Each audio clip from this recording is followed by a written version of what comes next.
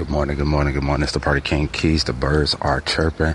The sun is peeking through the clouds, but it looks like I see some gray clouds and some blue clouds. And it was raining earlier, but we might get more sunlight or we might get more rain. But either way, the day continues. The day will continue. And I want y'all to know that I am here with you. I'm the Party King Keys. Welcome to another episode of the Ada House. Well, live from the Ada House. It's the Party King Keys via Party King Keys Radio. Shout out to all the sponsors, all the good people at Golden Points Productions, the good people at No Adult Left Behind, all the good people that support and listen, Prince James Cuts, and all of the other supporters. This is a Party King Keys exclusive.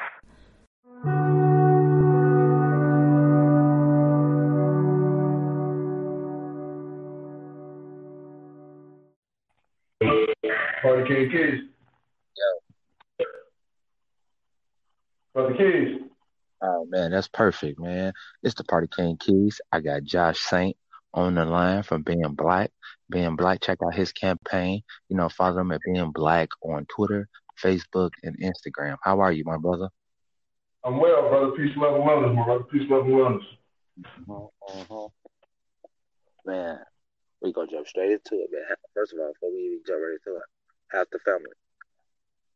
Man, they will. They maintain it. For sure. Did the West Coast go up on your part where you was at? Things have been pretty chill. There was a couple protests, but nothing too outrageous. So they was really protesting. They weren't without this wild shit that they was doing. Oh, this year. I have felt the racial tension go up, like as opposed to when I see, those underprivileged whites. They are a lot more hostile than they was a couple of months ago. So that's the only thing I've noticed a difference in the area. Okay. Those backwood whites, they're a little bit more aggressive now. So they still got they sheet tucked and they just got their shield on. Yeah, it's like a corner animal. You know what I'm saying? They feel like, you know what I'm saying, they being attacked, or they feel like the agenda is in there. So they definitely feeling very cautious right now. They're very scared. So you know what I mean? And it's crazy because that's very few that's scared. Don't think because they put the face on it, they scared. They ready. They've been locked and loaded. They've been getting their artillery up. Everybody that got their cars, I've been telling everybody, man, go get those cars, go get those licenses, whatever you need, go get your carry. Because when the racial war do pop off, they own that. They're not gonna play no game. They're not gonna care that you are friendly and that you conscious and you taking care of your family. They is on bullshit. Now, how do you feel about them? See over there by your ends, by your property when you in the city. I know you got a couple properties over there.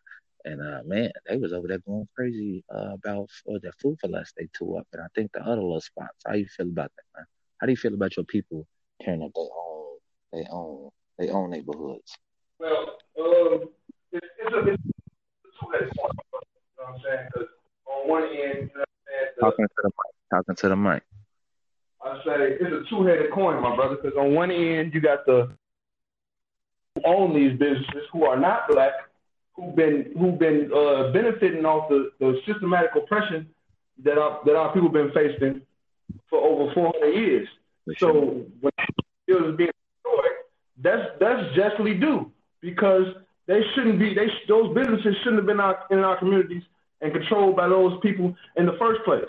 There was an Arabic man that called. There was a brown man that called the police on Floyd.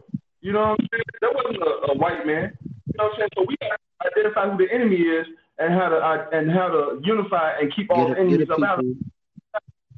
I don't mean to cut you off. Give the people more detail. Give them backstory on that because I didn't even know that myself. So give us the backdrop.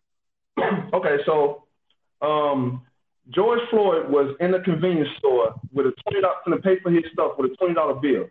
Now, the Arabic man who owned the convenience store in the neighborhood where George Floyd was willing to buy things, he thought that the $20 bill was a counterfeit.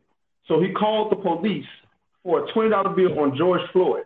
That's how the situation escalated. That's how that man's life got, taken from him because it so happened to be that the $20 bill was real. So, all this stuff came out and there's no repercussions for this store owner. There's no repercussions for his family. And they're still going to continue to do business in black communities. We have to stop that. That's the system of oppression that we join in on. That's the white supremacy that we support. That is exactly what it is right there. The fact that we still patronize these Arab and Chinese businesses. There's been Chinese people being disrespectful to black women since the day and age they came in our communities with the nail and manicure things and beauty supplies. We can do that ourselves. It doesn't take much to own one. You know what I'm saying? Like these are simple things that will stop us from tearing down our community. You see, Atlanta, they didn't do it. You know why? Because mostly black people own the businesses in Atlanta. You know what I'm saying? So why would they tear down their own community? We're not tearing down our own communities because we don't own anything in our community. We have to take entitlement in our community first before we start identifying ourselves as a community. That's all I'm saying. We ain't no community. We're not tearing down our communities because we don't have one. My bad, Brother Keys. I get a little passionate, brother. Brother Keys. Real talk. And, man, a lot of people that don't own shit. That's what I've been saying for years. You can't claim a block, a neighborhood, if you don't own shit. You don't own shit. And so them tearing up their neighborhood, see, I did a pre-intro. The pre is already down. But before I even did that, man, I just had to sit and observe. See, I was at work when all that was going down, bro. And we the only store. It was down the street when they hit the 91st and Commercial. We was down the street when they hit the what's that place called? What's that place? The dispensary, the weed dispensary. And somebody told me that the police blocked it out. But I'm like, shit, if they blocked it out, they in there smoking their damn self. But I heard they got hit too. And then they hit a G station. So we was next. We was right in the midst on both ends, and they didn't touch us. I was prepared. Shit, I got a sledgehammer, I had my Glock in my bag. And oh man, you going crazy. We ain't hurt nobody. I said, no, this ain't. See, all this ain't to hurt nobody. This is to defend. This is to make sure that we make sure that we make it back to our home base, that we're able to defend. We don't need people. You can do it. And I say, no, we're not gonna do no dumb stuff like that. But just in case, we ready for that, man. Yeah, you gotta be ready. You gotta be ready. And all this doing is, and then they didn't tell you about the white anarchist organizations that's causing the military to encroach in our communities. You know what I'm saying? Because there's not black people tearing down these police stations and burning down stuff and burning down buildings. It's these white anarchist organizations. You know what I'm saying? And you can look them up and see the heinous stuff that they're doing in the name of a black cause. You know what I'm saying? Like, that smoking, our enemy is very good at, you know what I'm saying? And hold on. I hear you. Finish talking. Yeah, so, you know what I'm saying? We're so passionate that we're going without looking at the details of what's going on. You know what I'm saying? Like, we're not like, there should be no white people next to us protesting at all. We don't need them to speak up for us. They've been saying for 400 years that we're incapable of speaking for ourselves. You know what I'm saying? We want them to rally our cause. That's white supremacy right there.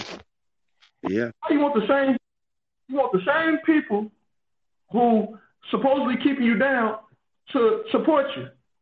How much sense does that make? And how much sense that you protesting now, but in 2 weeks you're gonna wait for a white man to sign your check.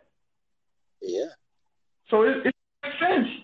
It don't make sense to not free ourselves economically and to try just march around stomping. It's stupid.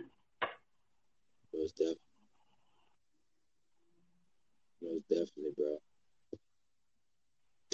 That's all I'm saying. I play chess. I work both sides of the brain. Always. And that was the thing that I put out in the beginning of this episode. I pointed out that they was running through, they was doing the most. They was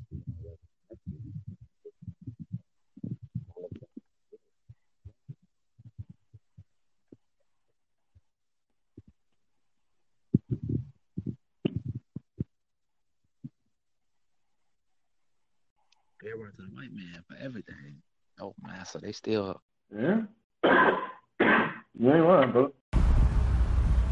Yo, I appreciate the message.